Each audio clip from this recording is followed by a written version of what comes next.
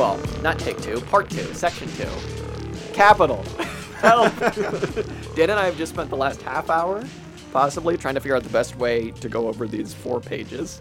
And I don't know what we've settled on. And the answer is to not get caught up in trying to talk about things that are not included in these 4 pages. Exactly. Unless they were included in the first 6 pages of the book. Exactly. In which case, maybe it's acceptable. Speaking of which, Dan, first of all, hello, welcome. My name's Jack. My name's Dan. Welcome to this auxiliary statements reading capital thing. Episode 2 thing. Wow. What a great response we had from all of our listeners on part 1.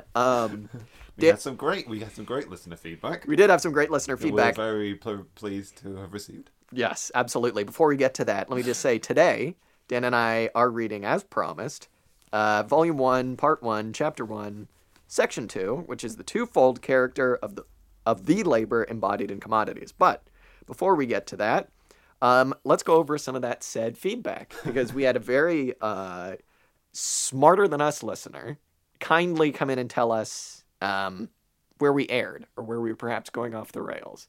And it's very useful. The use value of these comments is off the charts, folks. It's off the charts. But we shan't be paying you for them. But yeah, exactly. Yeah, I don't know where the value comes in here. We are, of course, talking about friend of the show, we can now say. Legitimate friend of the show, Commandante Alpha, of the From Alpha to Omega podcast, who listened to our episode and helped us out a bit. So I think it would probably be useful to kind of go over some of these ideas that he brought up. Even as substitute for a recap of what we talked about last Exactly. week. Or as a recap for us. Where does it stand that our recap is just corrections made by other people? I realized reading the book as we are, section by section, linearly going forward, we're inevitably going to misconstrue some things because we don't have the book in its totality. Yeah, this is why it's all recaps are a correction, or even everything that we read subsequent to this reading, this episode, as far as we've gotten, will contribute towards totality of human understanding, or that correcting our understanding, kind of thing, absolutely. or at least filling in sort of gaps in our understanding. Yeah, exactly. So, if you remember last week, I brought up the question of, it seems like capitalists just kind of inflate value arbitrarily. And I was referring to an iPhone because I was like, how can they charge more for an iPhone if the base value of something, perhaps to produce it, is exactly the same from an iPhone SE to an iPhone 10 billion? Thinking back on it now, I was conflating price and value. I mean, it might have been something that I added in my effort to come up with an answer to that question. I tried to speak on something which I am not sure that we've gotten to yet. I may or may not have spoken incorrectly, but we started to talk about the way that prices fluctuate around values. But so far we haven't even got to money yet. Yeah, exactly.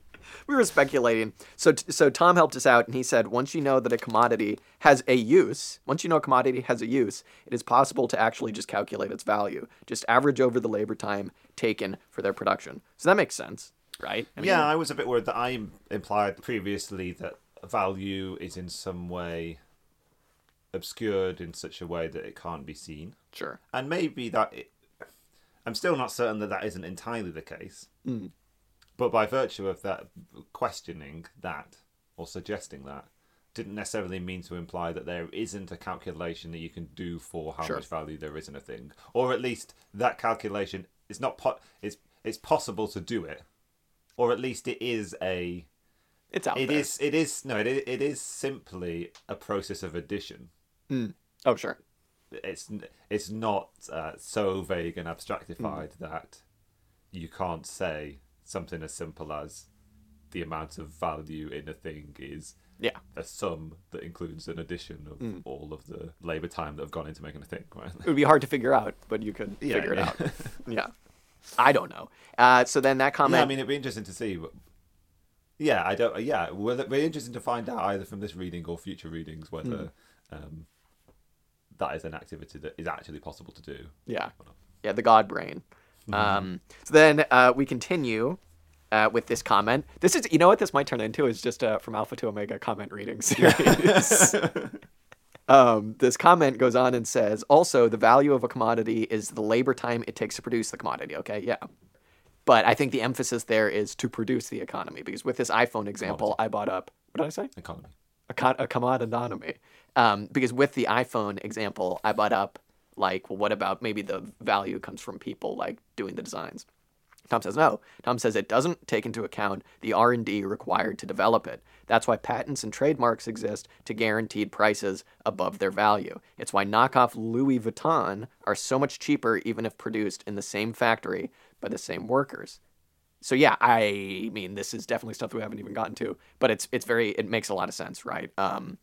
Research and development not really coming into the value to produce something. Value is production. Yeah, I remember listening to an episode of what I assume may well have been Tom's podcast many years ago, when he was interviewing one of the multiple Marxist economists he talked to, possibly Andrew Kleiman or Michael Roberts.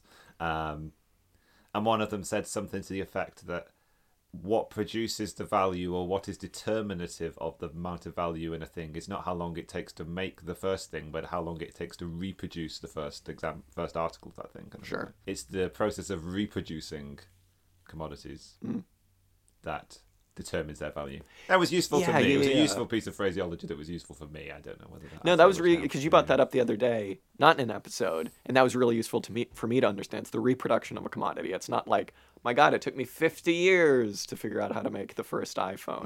It's producing it. Yeah, so like I don't know, a classic example, I suppose, from our contemporary age, like a huge amount of work can go into writing a piece of software, but sure, yeah, there you go. That piece of software is reproduced by simply clicking copy and paste. Yeah.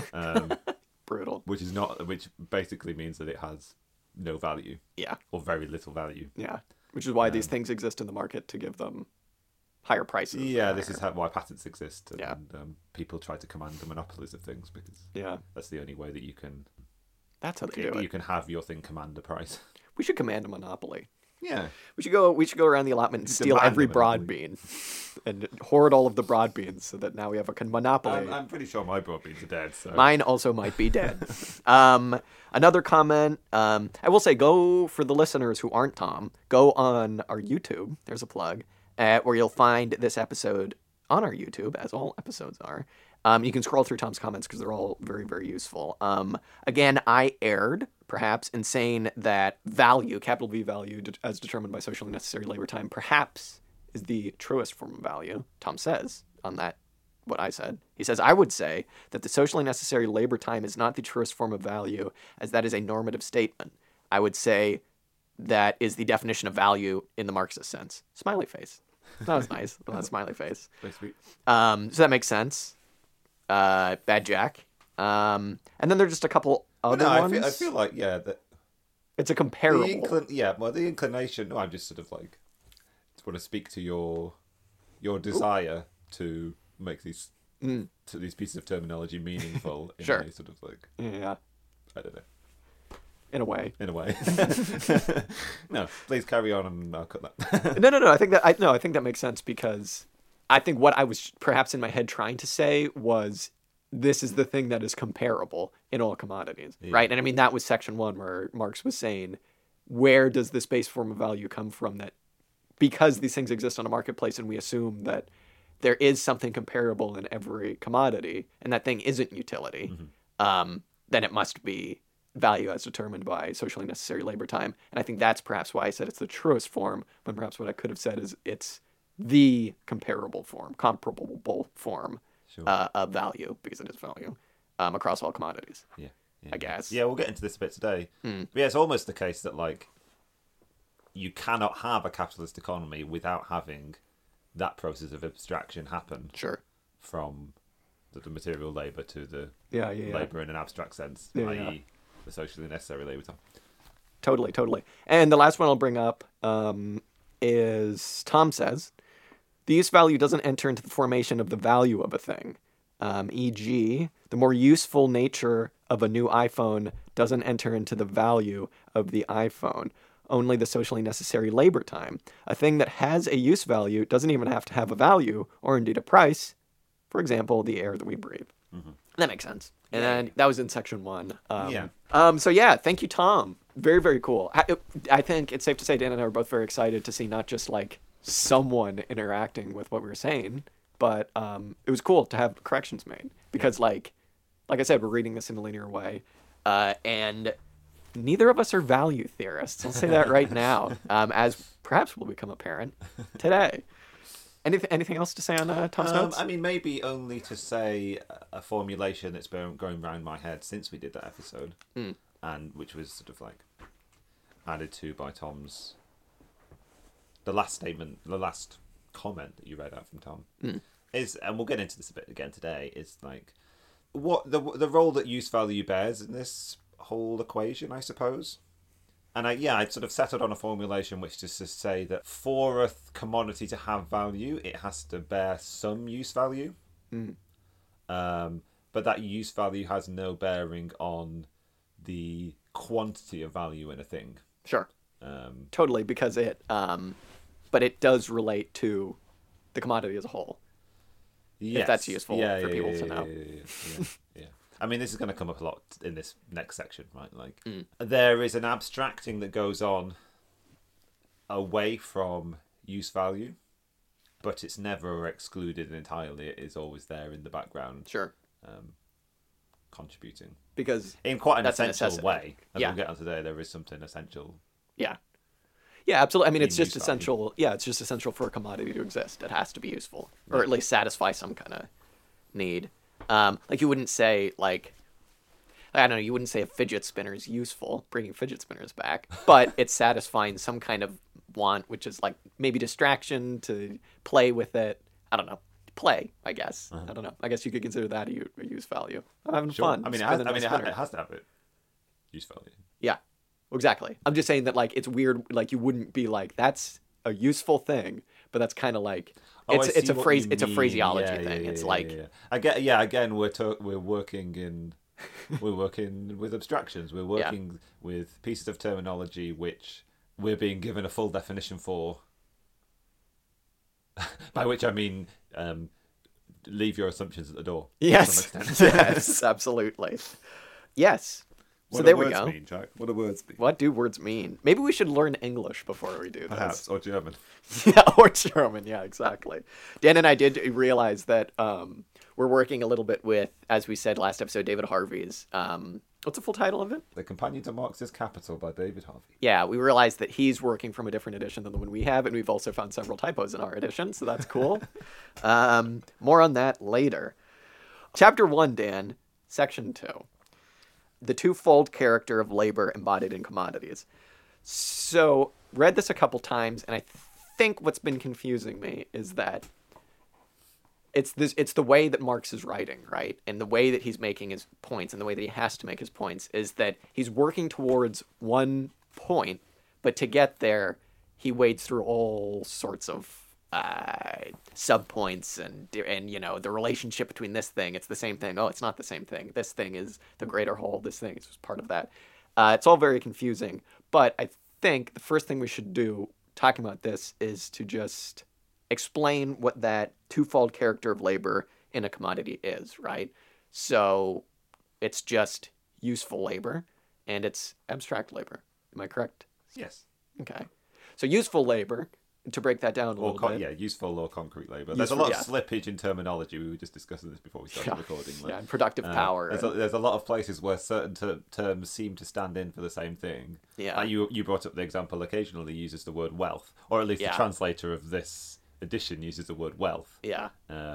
Which is, we suppose, is meant to be largely a stand-in for use value. For the quantity of use values you have, I think, Yes. But hey, we'll get there. Yeah. We'll get there. So God damn it. Useful labor. God, this is going to be brutal. Useful labor is concrete labor as it exists. It's you going to work and hauling pig feed, I guess. Actually, let's not use that example. It's you going to work and making a coat, right? You're making something useful. I don't know if my job has value at all. It's you creating a use value. It's the work that you're actually doing, correct? Yeah. We talked about this a little bit before. Commodities have to have a useful aspect to them. They have to satisfy some want in human beings. and the nature of the use value that they satisfy is a result of their material existence, I suppose. Like, it's a result of some aspect of their material qualities, plus how human beings have come to interact with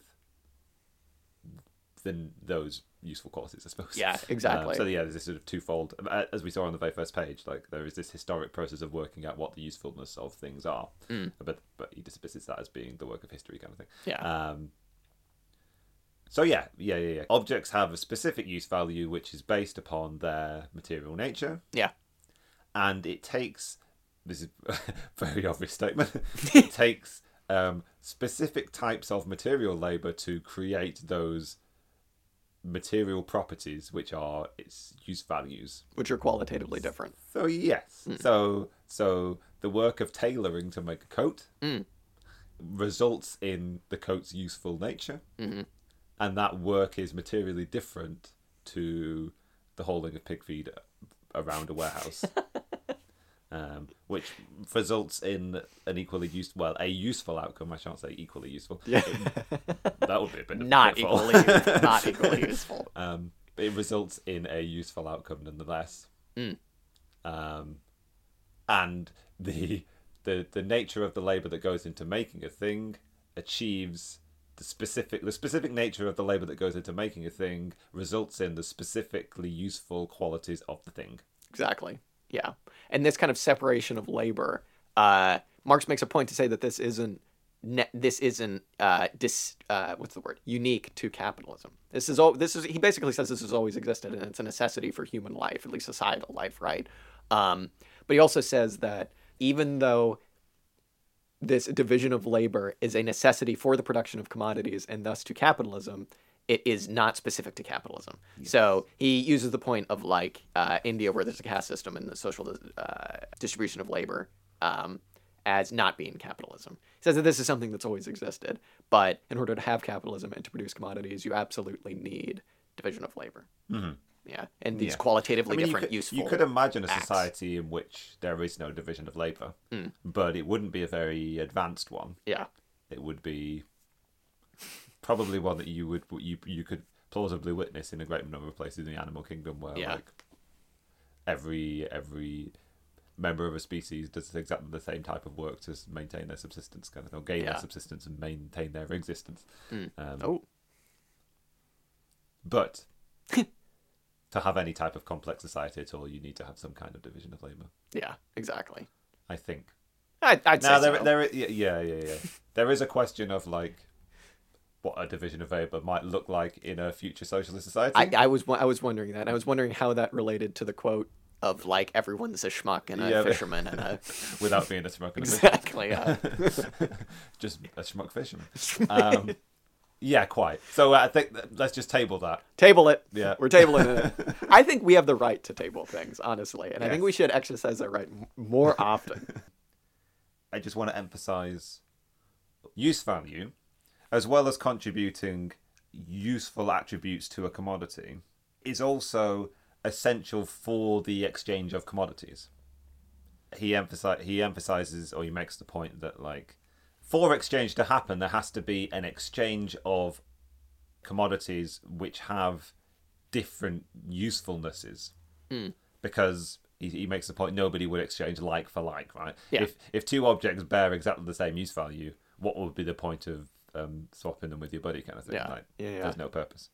It's for fun. And what's the significance of that? The significance of that is, before we rush headlong into defining the abstract characteristics of labour which contribute to the value of commodities, which is also essential to the exchange of commodities. Sure. We covered this last week and we're going to cover it again. Like, to exchange commodities, you have to be able to identify something unique to all of the commodities to be exchanging. But before we make that sort of like conceptual leap, just kind of wanted to emphasize, as I was saying before, like, use value has a very important part to play in all aspects of this equation. And one of them is that it makes possible exchange of commodities. Yeah. There Yeah. we go.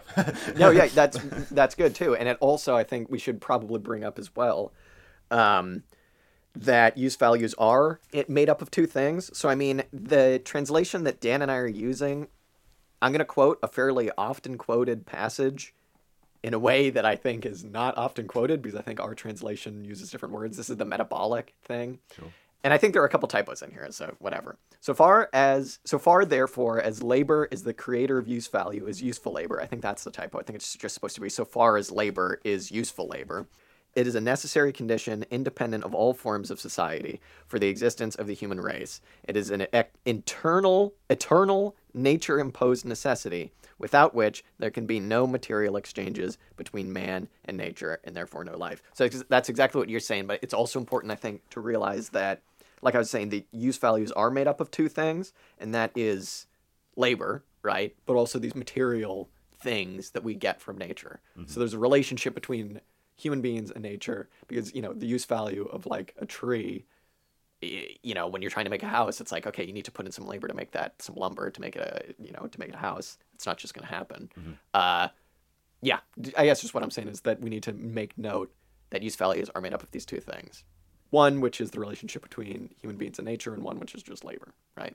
Or just nature and labor, I guess. Sure, yeah. And it's an interesting passage because, Harvey makes the point that this is one of those things where Marx kind of like drops in what you can recognise as being something very essential to what's been interpreted as Marx's theory of historical materialism, but it doesn't really get very much elucidation, I suppose. Yeah, maybe we'll later. Yeah, well, he suggests it doesn't get a huge amount from this book, but like it is very resonant with things in the early Marx where labour is very like is an essential characteristic of human beings. Yeah, it finds its resonance here in Capital. Yeah, he's making the point that by labouring, human beings allow for a material exchange with nature. Yeah, exactly. Labouring is the sort of concrete foundation of human beings' relationship to the world. Yeah, exactly. Yeah, and what does he say? Independent of all forms of society. So, society's there being like modes of production, I suppose, in a Marxist sense. Yeah, exactly. Independent of which mode of production we're functioning in, labouring is an essential part of human beings' relationship to the world. But as we'll see, that activity is getting a very specific, operates under a very specific guise and based on the mode of production, I suppose. Yeah, exactly. And that's, twofold nature of utilities. Use values, nature. Well, no, use values. The twofold nature of use values is nature and labor. I believe what I'm saying. Yes. Well, in the sense that like things that exist in nature can have use values. Sure. And things that are the product of labour have use values. He also quotes William Petty, but I mean, what's his name? Harvey basically says that this is an idea that goes back before him, where he says that we see then that labour is not the only source of material wealth of use values produced by labour. As William Petty puts it, labour is the father and the earth is the mother. Mother. So thank you for gendering nature and labour, William Petty. So now should we hop back and get back into that second character of labor and commodities? So that was useful labor. Mm-hmm. Inside of a commodity, there is also labor as represented in its abstract form, abstract labor.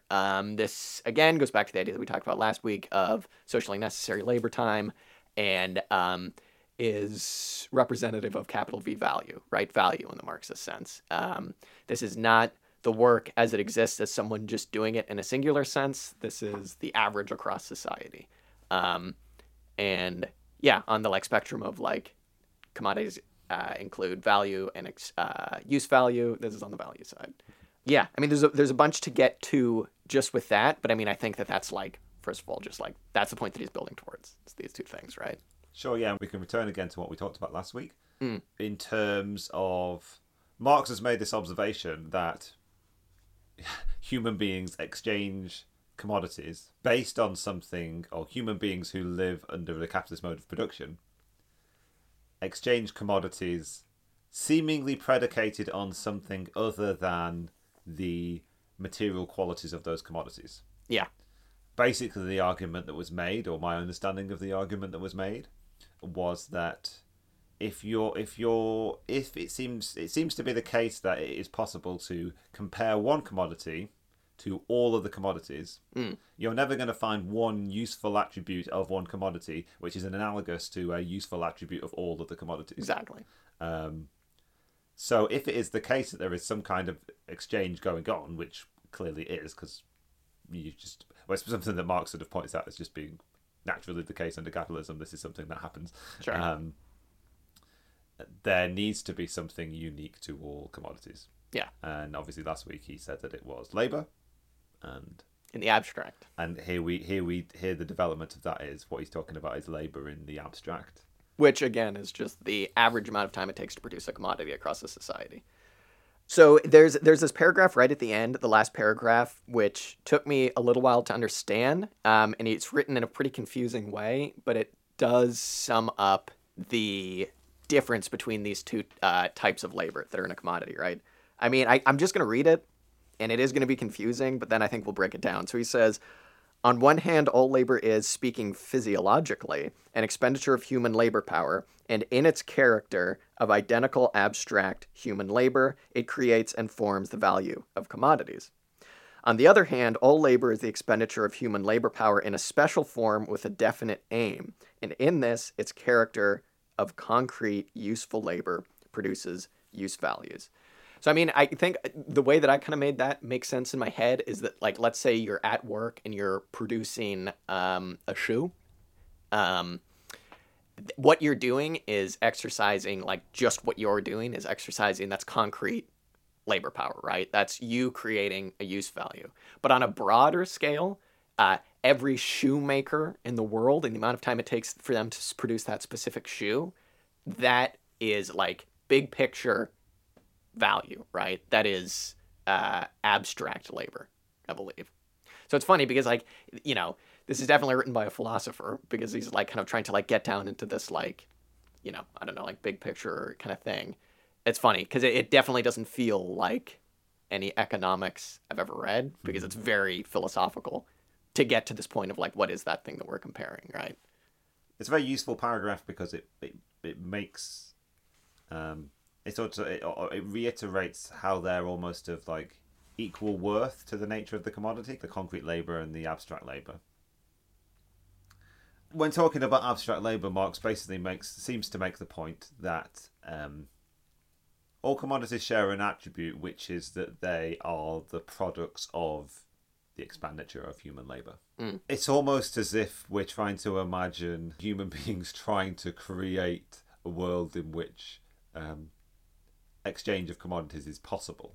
And they've settled on valuing things based on some estimation of the quantity or the amount of labour that's been expended in the making of the thing. But the dynamics that we were talking about last week now come into play in terms of, like, socially necessary labour time. What's being compared is the amount of labour that it takes on average for the average person making this commodity to make that thing, rather than any assessment of the actual nature of the labour that's gone into making it. That makes sense. Yeah, totally. Yeah, that makes sense.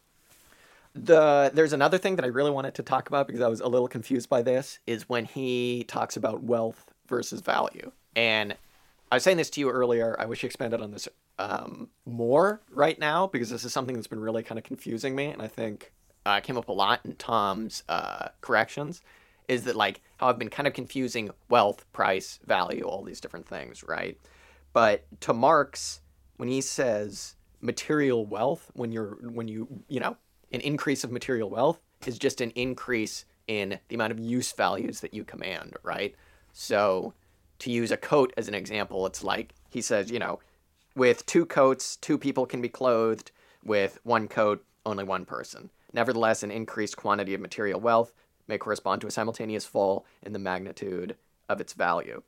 So he's saying that, like, that type of wealth is not necessarily exactly correlated with value. And then it's funny because I was like, okay, I understand that. And then he keeps going in the paragraph and kind of got confused. Like when we were talking about this earlier, there's a little bit of it seems like slippage between terms of like, productive power, useful labor, all these different kinds of things to explain the difference between wealth and value. I guess I'll just read it. He says, this antagonistic movement has its origin in the twofold character of labor. Productive power has reference, of course, only to labor of some useful concrete form, the efficacy of any special productive activity during a given time being dependent on its productiveness. Okay, so productive power is just basically how many use values you're creating. Is that fair to say? I suppose so. Yeah, I suppose so. In this instance, in this use of the terminology. Yeah, exactly. Useful labor becomes, therefore, a more or less abundant source of products in proportion to the rise or fall of its productiveness. Okay, that makes sense. On the other hand, no change in the productiveness affects the labor represented by value.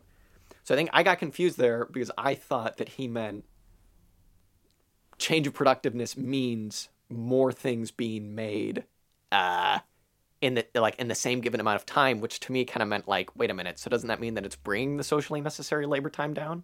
You know what I mean? I think I'm still a little bit confused by that. Yeah, I'm not very clear. I'm not very clear. I mean, I only got so far in this section. I only got so far as ascertaining that basically what he was trying to say was that there can be changes in the material process of production which change the nature of the use values created. Sure. But have no corresponding bearing on the abstract labour and the value that those things bear.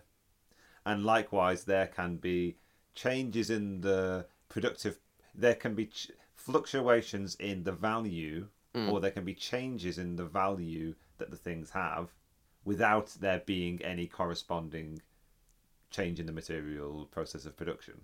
So is a useful metaphor at all saying like it takes the same amount of abstract labor to produce a coat with more pockets that's therefore, I guess, more useful, so that like in an increase in the number of use values, like I don't know. I'm a little confused by that because it's like, I guess this is kind of what he was getting at when he brought up the linen versus the coat, right? If they have the same value, but us perceiving them as different values, I don't know. I'm a little confused on all of that. Maybe I'll just keep reading. So he says, since productive power is an attribute of the concrete, useful forms of labor, of course, I hate it when he says that, of course it can no longer have any bearing on that labor, so soon as we make abstraction from those concrete, useful forms. However, then, productive power may vary, the same labor exercised during equal periods of time always yields equal amounts of value. But it will yield, during equal periods of time, different quantities of values in use. More if the productive power rise, fewer if it fall. Okay. Now I think I get what he's saying. You can still have the same amount of abstract labor go into making something, but have more use values in that thing. So, but then he says, the same change in productive power which increases the fruitfulness of labor. See, there's all this effing term slippage because it's like fruitfulness of labor, productive power. It's like, God damn it. The same change in productive power which increases the fruitfulness of labor and, in consequence, the quantity of use values produced by that labor will diminish the total value of its increased quantity of use values, provided such change shorten the total labor time necessary for their production and vice versa. Maybe you could use automation as an example of that, I guess. I'm just holding on to this being more clearly elucidated as we understand, as we read on. Because I do understand what he's saying, but it's, I think, like, not having concrete, like, examples is, like, it kind of throwing me for a loop. Sure, yeah. And because my brain just keeps wanting to go back to value as just meaning price, right? But it's like, oh, yeah, fuck, that's not what it means at all. We haven't even gotten to the bits about money yet. Has he even mentioned money at all? All right, now I've worked myself up into a tizzy. Yeah. This is the bit that most confused me, and I didn't come up with any, any useful conclusions from it. The only other thing I kind of want to bring up is the simple labor power and skilled labor. Although, again, it seems like he's just dropping that to be like, remember this, I'm going to bring it up later. You know what I mean? I mean, I suppose it's interesting as a nature of the abstractions that he is engaged in. it's a useful one, I suppose. I mean, basically what he says is like, okay, so we're going to create some kind of unit which is labor in the abstract, and we're gonna create a correspondence or an equation between more skilled labor and less skilled labor by just simply saying that more skilled labor is just more of these units of labor. Yeah, at a certain point in this section, he brings up, like you're saying, trying to create a unit for value, basically. And he kind of trips over himself where he's like, you might ask, what about like skilled labor versus what he calls simple average labor, which is labor that everybody could do, the average person could do, whereas skilled labor is not, right? And he basically says that if we want to create a unit for value, right, we need to think of skilled labor as just a multiplied version of simple labor. And I think that's all that really needs to be said about that. I think it is possibly something that'll get bought up later. I think it's labor. God damn it, bought up later. I think it's just possibly like saying there might be a critique here because of this concept of skilled labor, but don't think of skilled labor as being like in a class of itself. He's like, it's just like I just said, it's a multiplied version of simple labor. Yes. And I don't know if anything else needs to be said about that, ere we risk confusing ourselves. Because I don't know if there really is anything else that he says there about that. No, I mean it's analogous to like the way he multiplies the exchange value or the value of a I don't want to use language that implies price. Like a simple commodity exchanges in a very large quantity for a sort of more valuable, complicated commodity kind of thing. But the two, there is some comparison of a like thing between 100 pencils and like one cup of coffee or something. Yeah. And it's the same as that, right? Like, although the nature of the labor is different, the idea of complex labor and simple labor are features of the material reality of the labor that's done. I feel like they're features of labor, the concreteness of labor. Yeah. And when you make the step toward abstract labor, when you undertake this process of abstractifying, what results is labor measured in some homogeneous unit. I suppose. Like some labor can be valued in varying degrees of a certain like substance, which is labor in the abstract. Yeah. I suppose. Yeah, no, that makes sense. And you just have to create, and he doesn't say what that would be, but he just is like, it's multiplied simple labor, which is just like, okay, if I was actually trying to do this, that would kind of be useless. Because it's like, okay, what is that ratio? Yeah. But yes, that is skilled labor very quickly. I wrote a note for myself, which was capitalist societies deploy varying degrees of labor to different tasks at any time. And basically that was meant to trigger in me, I suppose, was the idea of a sort of like society-wide allocation of a specific resource kind of thing. Like, because there is a section in this where he's talking about the amount of labor that's apportioned to the making of linen as opposed to coats kind of thing. And there can be fluctuations in it's dangerous, isn't it? Because I want to imagine these things as being a society-wide thing, but also they're not done with a sort of a directed single mind doing the work kind of thing. I think maybe that's the last paragraph, right? Is he's saying that it's kind of both, but that it's specific. It's the section heading, right? It's the twofold character of labor and commodities. It's like it's the concrete labor being done, but the concrete labor being done has to do with the abstract labor as a whole, and vice versa. Like they're both interconnected, but they're both different, right? Speaking physiologically. I'm just staring at the same sentence, trying to turn it into some justification of what I just said. Moreover, we see at a glance, in our capitalist society, a given portion of human labour is, in accordance with varying demand, at one time supplied in the form of tailoring, and at another in the form of weaving. I think that would make so much more sense if we lived in a closer proximity to the work of tailoring and weaving. Yeah, Because for yeah, me, it's just kind of like, I don't know, tailoring and weaving. Tailoring, presumably, weaving is like making the cloth. Tailoring is a little bit more making a specific product. So, I mean, like, I guess that just gets into the different use values of linen versus a coat, because that's like the examples that he's going with. I suppose what caught my attention was this idea that at different times, different portions of human labour are accorded to different productive activities based on the demand for those things. I don't know what greater detail that adds. I guess just that in the division of labor, that would just be putting, I guess, more productive forces towards a specific type of useful labor, I guess. The only other section that I think is worth looking at is it's basically what we've been saying, but I think it's good to sum it up, as he says, while with reference to use value, the labor contained in a commodity counts only qualitatively, the reference to value counts only quantitatively, and must first be reduced to human labor, pure and simple. So, yeah, useful labor is qualitatively different, right? It's the difference between creating linen and creating a coat.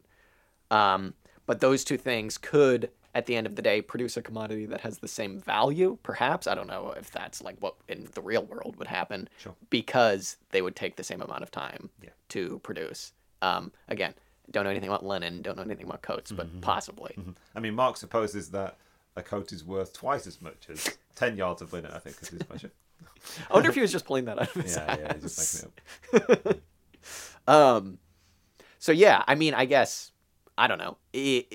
At the end of the day, this section is bringing up a lot of different things, but the main point of it is to show you that in the labor that goes into creating a commodity, there's a twofold character to that, and it's the useful labor, which is concrete, and there you can point at somebody being like, there he is doing it, and it's the abstract labor, which is the whole and the average that it takes. WHOLE. Yeah. And they are of equal importance, but they operate or occupy totally different spaces and realms. Yeah, And- but yeah, and I don't know. In order to have a capitalist economy, this abstraction from concrete to abstract is an essential one. yeah, And in order to explain a great many of the operations of capitalism, the functioning of the market, the nature of the sort of like interconnected global world that it produces, you really have to fixate in on, you have to focus on labor in the abstract. yeah, totally. Because that's the comparable thing. Yes, yeah. That's the truest form of value. So yeah, kidding. yeah. So if concrete labor, if the sort of like and the resulting material use values of a thing are a sort of like ahistorical thing, something which is a hangover from pre-capitalist world, or is an example of the universality of the human existence, to be verbose. The abstractions that make up this analysis, the notion of the abstraction that results in, or the form of economic activity that results in the importance of this abstraction towards abstract labor, is one unique to the capitalist economy, and one which is sort of defines the ultimate nature of capitalism. Totally. No, absolutely. Yeah, a lot, like we said, a lot in these 4 pages that is difficult to understand, I think, without reading everything all at once, without just consuming the bowl. I keep saying, what is wrong with me? The book. Yeah, so I don't know if there's anything else we need to bring up. That does seem like it. Or at least like the necessary stuff to bring up. That is we're not just going to be talking ourselves in circles trying to figure out. This is, I think in the rest of this chapter on the bits on commodities, there are 4 sections. So we've read the first 2. Obviously, like I said, first chapter is all about commodities. So the first section was the 2 factors of a commodity, which is use value and value. We just read the bits about the 2 types of labor in a commodity. Next, it's going to be the form of value or exchange value. Which presumably is going to be a bit more complicated, which is exciting. But yes, it should be good. Yeah, I'm excited. Very excited. Capital, it's a confusing book, folks. Some good stuff in there, though. I'll tell you what. This Marx guy is going to go places. Anything else? I don't think so. No, thank you for listening. There you go. We'll be back with section 3, which, as I said, is the form of value or exchange value. At some point in the future. At some point in the future, when we wrap our meager little smooth brains around it, and it'll be great. Awesome. I have been Great book. in a conversation with Dan. I see. I have been subjected to conversation with Jack. And coming together as a whole, this has been Auxiliary Statement.